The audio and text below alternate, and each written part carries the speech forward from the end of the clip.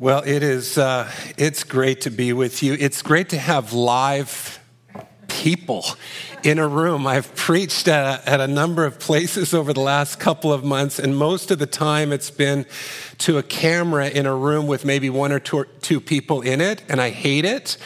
I don't like it at all. I'm glad we can do it, however, and I'm glad that people are, able to kind of come on in via this avenue, but I'm really excited just to be with you. Really, truly excited to actually have people respond or perhaps nod off like, is normal, whatever it looks like. At least you're here, and so that's fantastic. If you have a Bible, I invite you to take it out, turn to the book of Luke. We continue on in this series that you're in as a ministry. We're in Luke chapter 9 today, and we're looking at just a short text, verses 46 to 50. I have a lot of stuff that I want to hit today. I have a lot on my mind, and so if it's okay with you, I'm just going to jump right into the text. And the topic, the main theme that we're going to go through today is the topic of pride. Going to talk a lot about pride today, and today is your lucky day because I'm an expert on pride. I have a PhD in pride. Pride is something that I've been fighting my entire life, but here's the thing. I don't think I'm alone in that. I think this is a relevant, very relevant topic for all of us. It's practical. It's also a topic that's altogether important to hit because there are a few things more dangerous to us than pride. As we know, as Peter writes, and in fact, he takes it out of a text in the Old Testament, but in 1 Peter 5, Peter states there that God opposes the proud. He stands in opposition against the proud, and it's only to the humble that God gives his grace. And so it's an entirely important topic for that reason. None of us will come to know God if we don't deal with our pride. So let's go to our text where I'm going to point out from these 5 verses what I'm calling 4 manifestations of pride.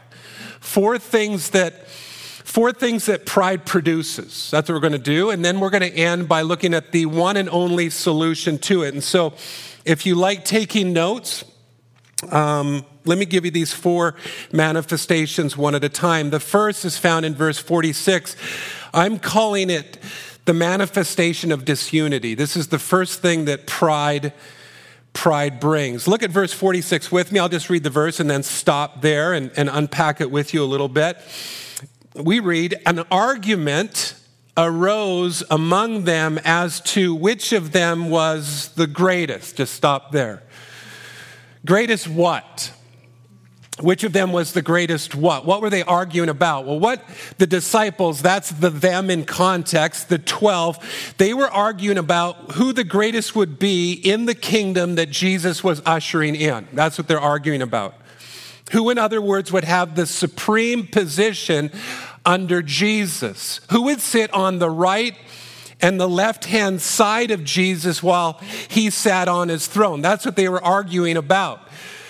But where does this come from? Meaning, why are they arguing about this right now? Why all of a sudden in verse 46 are they doing this strange thing, the 12 hanging out together, arguing about this particular topic? Well, the reason why they do is because of what they've just come through. Specifically, what they've come through and observed in chapter 9 of the Gospel of Luke. Just to remind you of it, and I know you've taken the last number of weeks to go through it, but just think of the things that the disciples had experienced.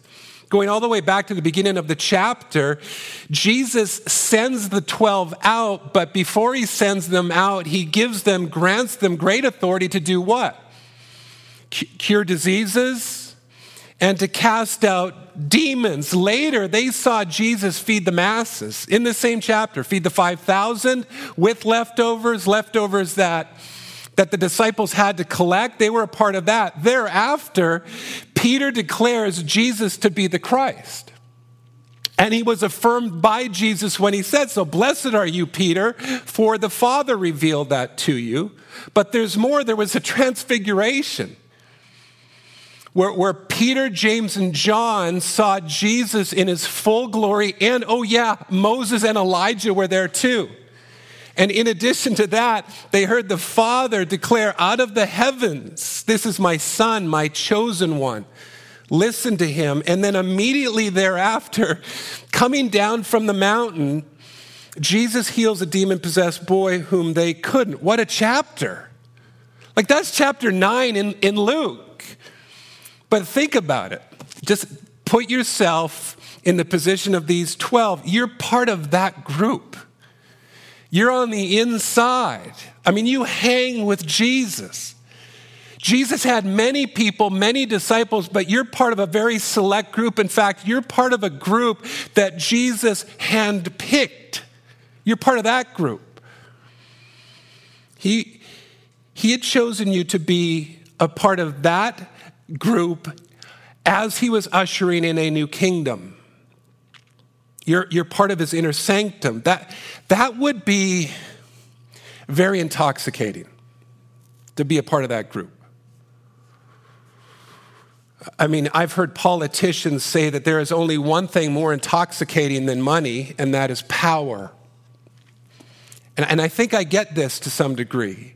When I planted Westside eons ago, early on at Westside, one of the owners of the Canucks attended our church, and I became a good friend of his. Not overstating it, I would say for the about first year and a half or two of the ministry, I was as close to him as anybody else in the ministry. And I don't know if you've ever had a close relationship with a billionaire before, but it's a pretty great thing.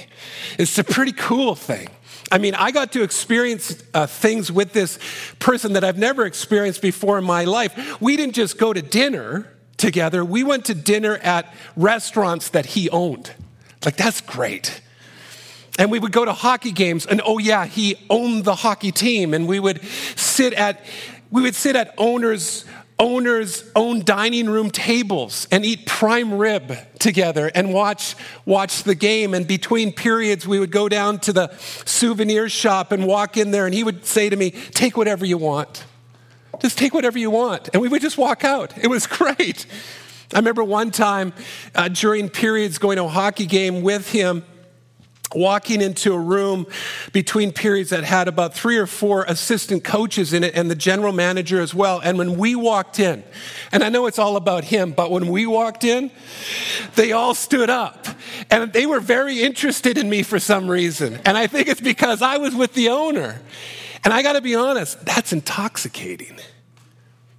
That feel, even though I know I'm a nobody, being with him, having that sort of access and having people jump up and hanging out in places where I normally couldn't, having all of that because of that relationship, that was entirely intoxicating. But as we go back to our text, to a much greater degree, that's what's going on in it. They were close with Jesus, the Messiah, the promised one. But what's the problem with that? What's the issue? Well, the problem is the disciples had an entirely wrong perception of the kind of kingdom Jesus was ushering in. And tied to that, they had an entirely wrong perception of what greatness in the kingdom of God looks like. They had an earthly kingdom in mind. They had an earthly throne in mind. They believed Jesus was going to topple the Romans and sit on an earthly throne, and they had a worldly view of greatness that equated greatness with power and entitlement and position and status and access. And so they argue among themselves about who should be the most prominent person in that kingdom under Christ. Not surprising, really. For this is what pride so often produces: disunity. Pride leads to discord and strife and splits. It leads to divorce. It comes with vitriol and contempt and eye rolls. It's posted unabashedly. It's posted on Twitter and Instagram and Facebook. It's birthed out of a belief that we deserve better, or at least better than them, whoever they are. We deserve to be recognized. We deserve to be heard. We deserve to have a right to certain positions or experiences or rewards. And if we don't get those things and somebody else does, we fight and we argue. James, in his epistle, speaks to this, and you can read this on the screen. In James chapter 4, verses 1 and 2, he writes, "What causes quarrels? And what causes fights among you? Is it not this, that your passions are at war within you? You desire and do not have, so you murder. You covet and cannot obtain, so you fight and you quarrel because of pride." In stark contrast, Paul writes this in Philippians 2, "Do nothing from selfish ambition or conceit, pride, but in humility, count others more significant than yourselves. Let each of you look not only to his own interests, but also to the interests of others." I've been married almost 26 years, and I've learned two things in those 26 years, two very important things. The first is this: it is not my role to change my wife. It's not my role. That's not my job. That's the Holy Spirit's job. Now, He may use me, but that's not my job. My job is not to change my wife. Things won't go better simply out of me trying to make my wife different. It doesn't work like that. That's the first thing that I've discovered. But the second, and it's tied to it, is that most arguments in my marriage come because one or both of us feel we deserve something we aren't getting. We have a passion in our hearts that wants to be satisfied. What causes fights among you? That. Now, please understand, I'm not saying that it's not okay to look after our own interests. In fact, Paul says as much in the text that I just read out of Philippians 2.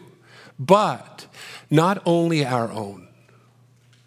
We are never, doesn't matter what relationship we're talking about, marriage relationship, familial relationships, friendships, those types of things. Yes, we are to make sure that our interests, what we need, is taken care of, but never are we allowed to go through life only thinking about ours and ours alone. We are to take care of the interests of others and keep them in mind. And the reason is because a high majority of arguments come when we fail to do so. And the result, again, is what? It's disunity. And if that's left to fester in certain relationships, it leads to discord and faction and divorce and so on and so on and so on. That's what pride manifests. But not only, it manifests, secondly, depravity. To be more specific, it actually reveals our depravity. Let me show you what I mean. Take a look at verse 47. There's a phrase in it that I want to hammer down into. It's so very important. Verse 47, but Jesus, and just notice what comes next, knowing the reasoning of their hearts, really important phrase, took a child and put him, now that word child, toddler, small baby, maybe a little bit more than a baby, but certainly not an adolescent, put a child and put him by his side. Again, let's stop there. This event in our text is actually recorded in a couple of different gospels. And in Mark's account of this event, he writes that Jesus comes to the disciples. He's not part of the conversation that they're having in verse 46. And he comes to the disciples and he asks them, what were you guys talking about? And Mark records that they kept silent. But Jesus, as we read here, knowing the reasoning of their hearts, pressed in. Why? Why does he press in? Well, the answer is because their heartfelt reasoning led each to conclude that they were the greatest. And it's that type of heart that Jesus came to transform. It's that type of heart that needs to be transformed. It's that type of heart that can keep us from coming into relationship with him. And here's the thing about the reason, just think about the reasoning of their hearts. I am sure as they thought about themselves and were arguing with the other 11, they each could have come up with great reasons why they should be number one under Christ. Like when Jesus set up his kingdom, I bet each of them had in their minds really good reasons for it. Think about it. John is the one who is referred to as the disciple that Jesus loved. John was Jesus' best friend. John was the disciple Jesus leaves Mary with. I'm sure he could have argued about that. He loves me most, man. Peter? Jesus gave the keys to the kingdom to Peter. Peter was blessed by the Father. Peter walked on water. Everybody else stayed in the boat, right? I have more guts than you. I should be number one. Peter, James, and John, that triumvirate, they got to experience things the other 9 disciples didn't get to experience, like the transfiguration that I just talked about. Judas, he's good with money, right? Kingdom needs a good money guy, right? Matthew, great testimony. I was a tax collector called Levi. Now I'm Matthew. And I left everything to follow Jesus. What about Simon the Zealot? He used to be a zealot. That's a great testimony. Probably killed a few people. Now he's a follower of Jesus. I should be number one. Andrew, one of the first chosen, and on and on. But any heart, please hear this. Any heart that reasons that it is greater than another, when our hearts do that we are greater than another, it is showing what? It is showing its depravity. It reveals itself. Why do I say that? Well, because of something Jesus says in Mark chapter 7. Again, you can read this on the screen. For from within, out of the heart of man come evil thoughts. Thoughts like what? Sexual immorality, theft, murder, adultery, coveting, wickedness, deceit, sensuality, envy, slander, and here's our word, pride. I'm greater than they, leading to foolishness. Jeremiah writes, and this isn't on the screen, but Jeremiah writes famously that our hearts can be wickedly deceptive. That the reasoning of our hearts can deceive us, which is why the psalmist prays, search our hearts, Lord, and reveal any wayward thoughts within them. Let me wrap up this particular point, this specific manifestation, with just some basic pastoral counsel to you before we go on from it. Don't ever be true to your heart.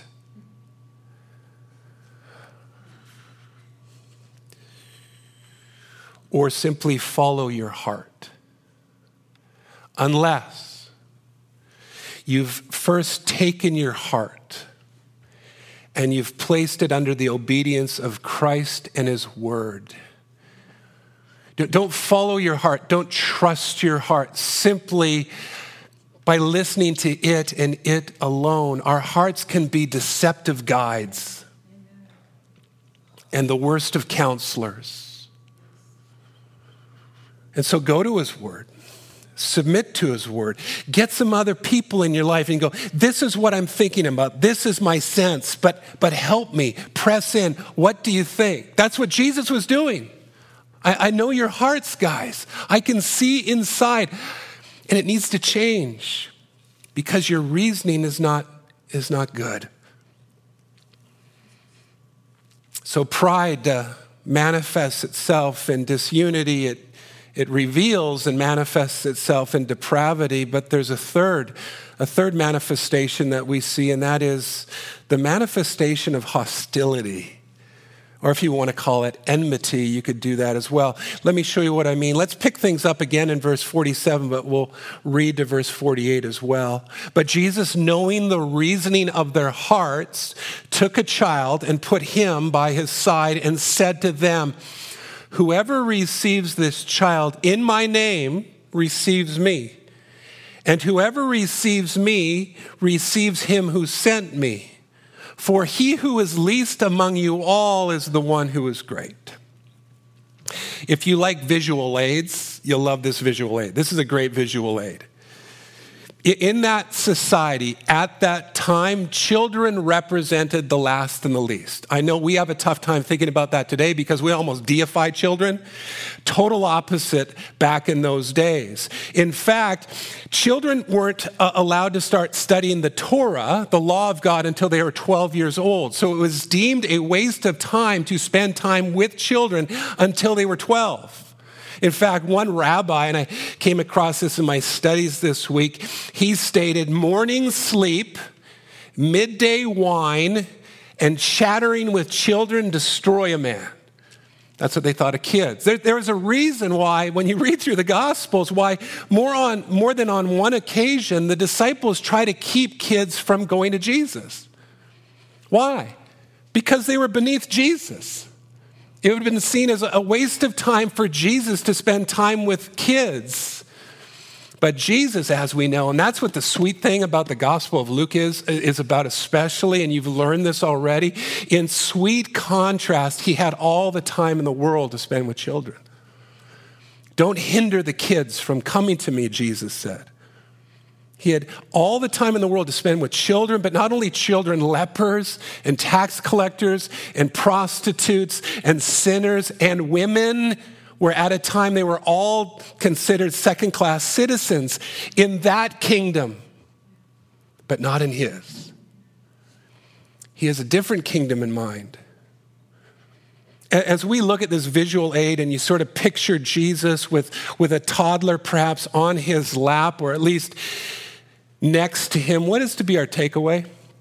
I mean, in other words, what is the point of the visual aid? Well, let me give you a couple of things that I think we should take from this. First of all, we are to see that Jesus accepts all, even the so-called least, and therefore, so should we.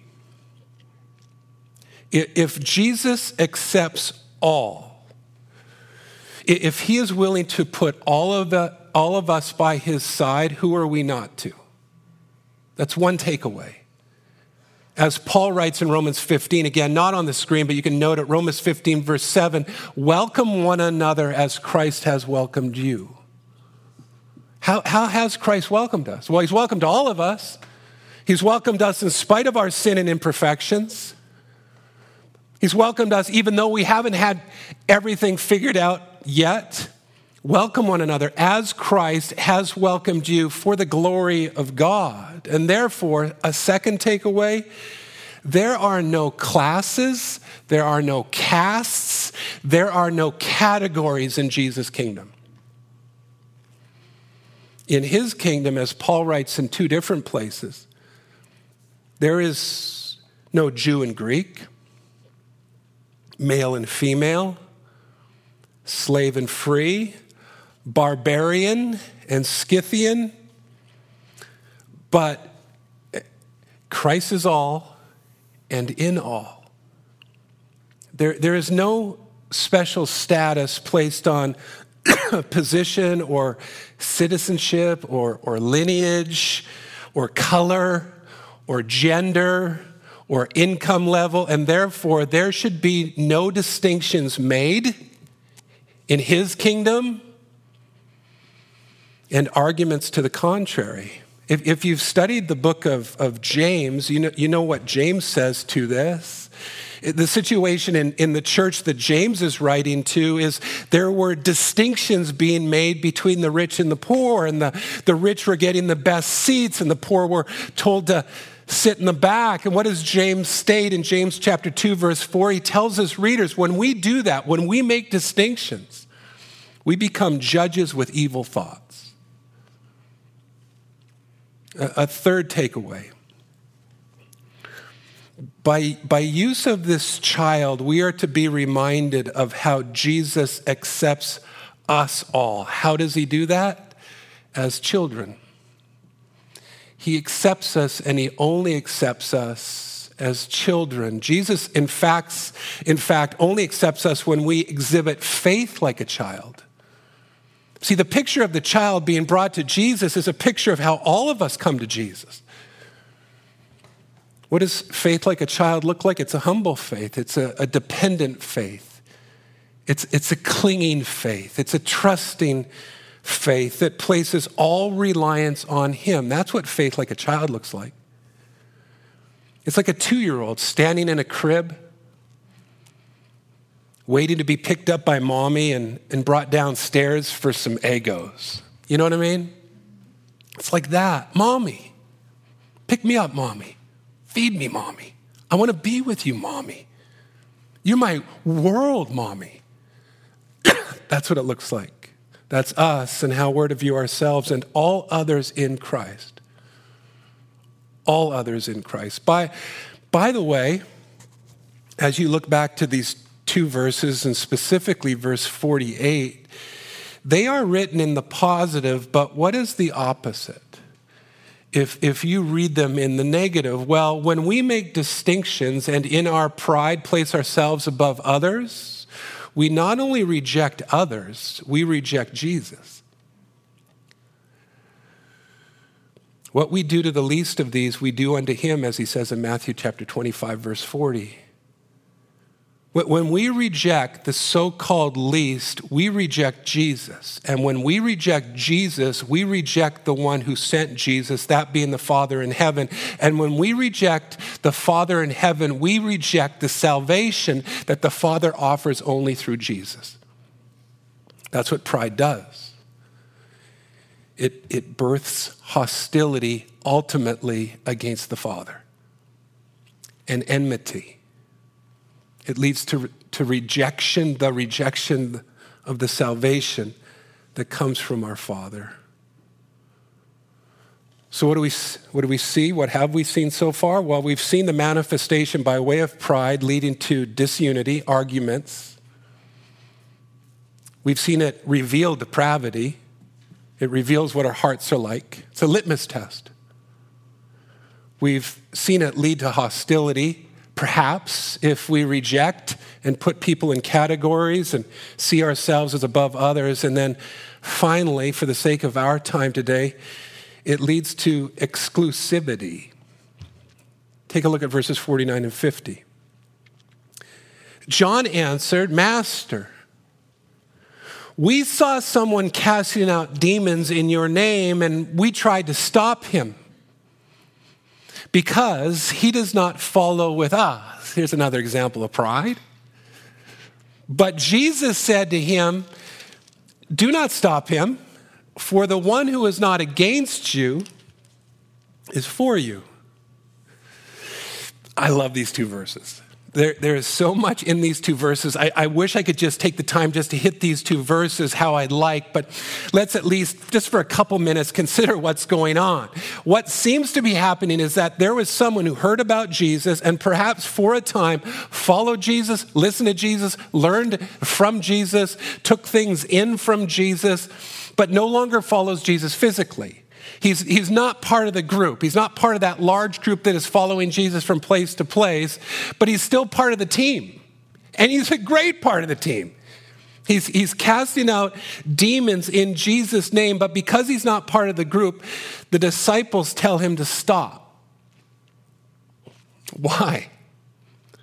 I mean, just think about that. Hey, stop casting out demons in Jesus' name. Just think about that conversation. Stop. I would rather have the demons stay. Why? I mean, why would the disciples do this? Well, because that's what they do. That's their gig. Go back to verse 1 of chapter 9. He called the 12 together and gave them power and authority over all demons and to cure diseases. That's their job. They cast out demons. Jesus gave them power to do that, and they don't like the idea of someone else doing it. And so they tell him to stop. And Jesus responds, as we read in verse 50, don't tell him to stop, for the one who is not against you is for you. What are we to do with this? Well, as we begin wrapping up slowly, let me leave you with one major takeaway coming out of these two verses. Our pride, our collective pride in this case, just notice John said to Jesus, we told him to stop.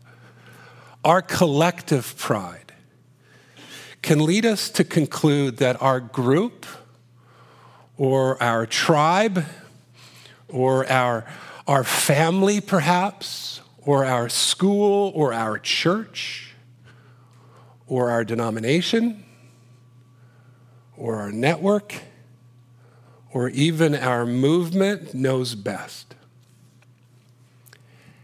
And if someone is not part of it, we'd prefer that they just stop. That's what collective pride can do.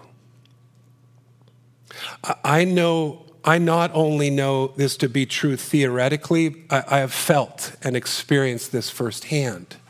This is prominent. Verses 49 and 50 is prominent today. And to my shame, I have been part of the guilty party at times too. And why it's so sad is not only because it exhibits pride, but because it leads to exclusion and it leads to derision of others. Others who are in Christ. Others who are for Christ.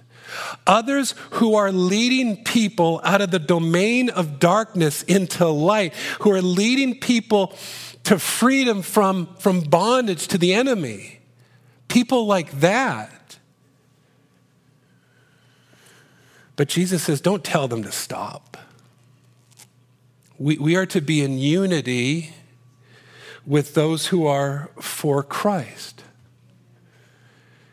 Don't be against them, but encourage them and love them and pray for them and lift them up, even though you may not be in alignment with them on all things. And who amongst us is? You know, I'm a complementarian. I've actually taught on that here last time I was here. I'm complementarian in my ecclesiology, big word. The way I see leadership functioning in the church. But some of my sweetest friends in ministry are egalitarian. And do you realize that Jesus is going to allow egalitarians into heaven? Can you believe it? Can you believe it? They're going to be there too, man.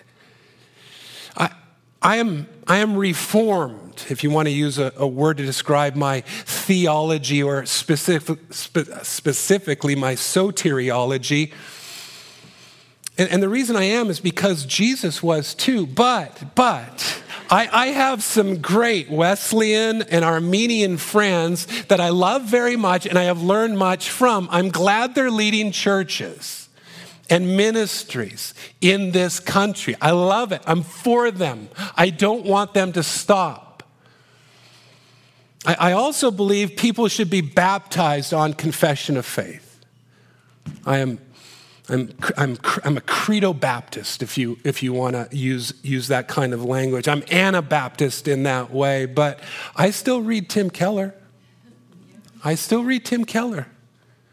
Tim Keller would disagree with me on this, but I think he's probably a Christian too. I really do. You know what I mean? Like, I think he's on the team.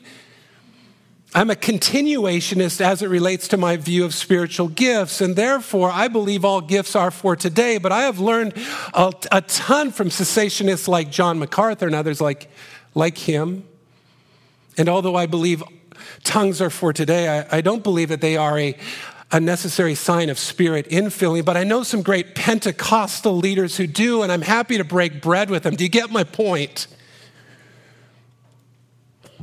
Look, are there things that we should agree on that are beyond debate? Yeah, Paul in Galatians 1 says, if somebody comes and preaches a different gospel, let them be accursed. But please understand, that same gospel can't be contained in one church or one denomination or even one movement. It's too big. What is the gospel? It's the power of God. Which is why when people ask me, and I think I get why they ask the question, but I answer it somewhat differently. Why are there so many denominations? That I answer, because the gospel can't be contained in one denomination. And praise God, there's more than one. Praise God that the gospel is way too big for one. It's bigger than that. But what saves people isn't one church or denomination or network. What does? One Lord, one faith, one baptism, one Spirit, one God and Father of all, who is over all and through all. That's why. That's what we are to agree on. I don't want to take the thunder out of what is coming in Luke 10, but in Luke 10, verse 2, and again, you can read this on the screen, Jesus will declare, "The harvest is plentiful, but the laborers are few. Therefore, pray earnestly to the Lord of the harvest to send out laborers into his harvest." Can I implore you who are watching and you who are here, don't in your pride discourage the laborers. But bless them, pray for them, and pray for more of them. The harvest is just too big. Yes, you can disagree with them on some things, but can I ask you nicely to perhaps get over yourself and clothe yourselves with humility instead? And me too. Me too. Which, as we close, leads to an all-important question. The question that I say we would wrap up with: if pride manifests itself in disunity and depravity and hostility and leads to exclusivity, then what's the solution for it? Well, the answer is actually found in last week's text.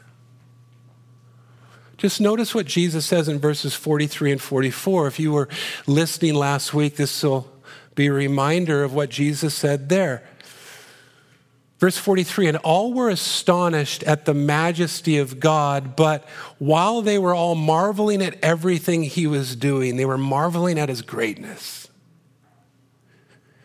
Jesus said to his disciples, "Let these words sink into your ears. The Son of Man is about to be delivered into the hands of men." There's our answer. You see, Jesus didn't die at the hands of men in spite of his greatness. His greatness was demonstrated in his dying. And please hear me, Tri-City, so to us. So to us. Which is why Jesus says, let this sink into your ears. This is what greatness looks like. And so what is the solution to our pride? Look to Jesus and have the same mind. Look to the one who did not consider equality with God something to be grasped, but he emptied himself and he became a servant obedient to death, but not only death, but death on the cross. Have that mind among you. Look to the one who did not come to be served, but serve, and gave his life as a ransom for many. Have that mind. Have that mind, the mind of Christ. Clothe yourself with that, for that's what true greatness looks like in Jesus' kingdom, and that's the solution to a problem that we all fight, every single one of us. So look to Jesus. Clothe yourself with Jesus. Have the mind of Christ. Let me pray. And as I do pray, we're going to lead into a time of response. So whether you're here or whether you're watching from home, we always respond respond to the teaching of God's word, and we're going to respond in worship, but also we ask that during this time you consider how God is calling you to give to this ministry. If you're a part of this ministry, we ask that you give, and you can give online. We also want to pray together. And again, if you're watching from home, there's a link on the screen in front of you or on your computer or whatever. You can link there if you need to send a prayer request in. We'd love to receive those so we can pray alongside of you. So just want to encourage you in that way. Let me pray. So Father, I mean, this text is so very clear. It's so very clear. But when we talk about the solution to the pride that we all battle, and we're called to battle it by putting on Christ, having the mind of Christ, that's something that you have to do. You do that work. And so stir in us, stir our affections for you more, change us from one degree to the next more and more and more. Make this something that we desire, not are simply obedient to, but desire to be like Christ, to lay down our lives for the sake of others. We want that mind, but we confess that it's not always our minds. There are many, many moments of every day where we think about ourselves and ourselves alone. And so forgive us for that and help us by way of your Spirit in us. Change us. Help us to consider others as more important than ourselves. Help us to be people who not only look to our own interests, but the interests of others. Help us in that. Please change us. Change us. We thank you for your word, for teaching us through your word. We give you praise and glory for it. And I pray for these things in Jesus' great name. Amen.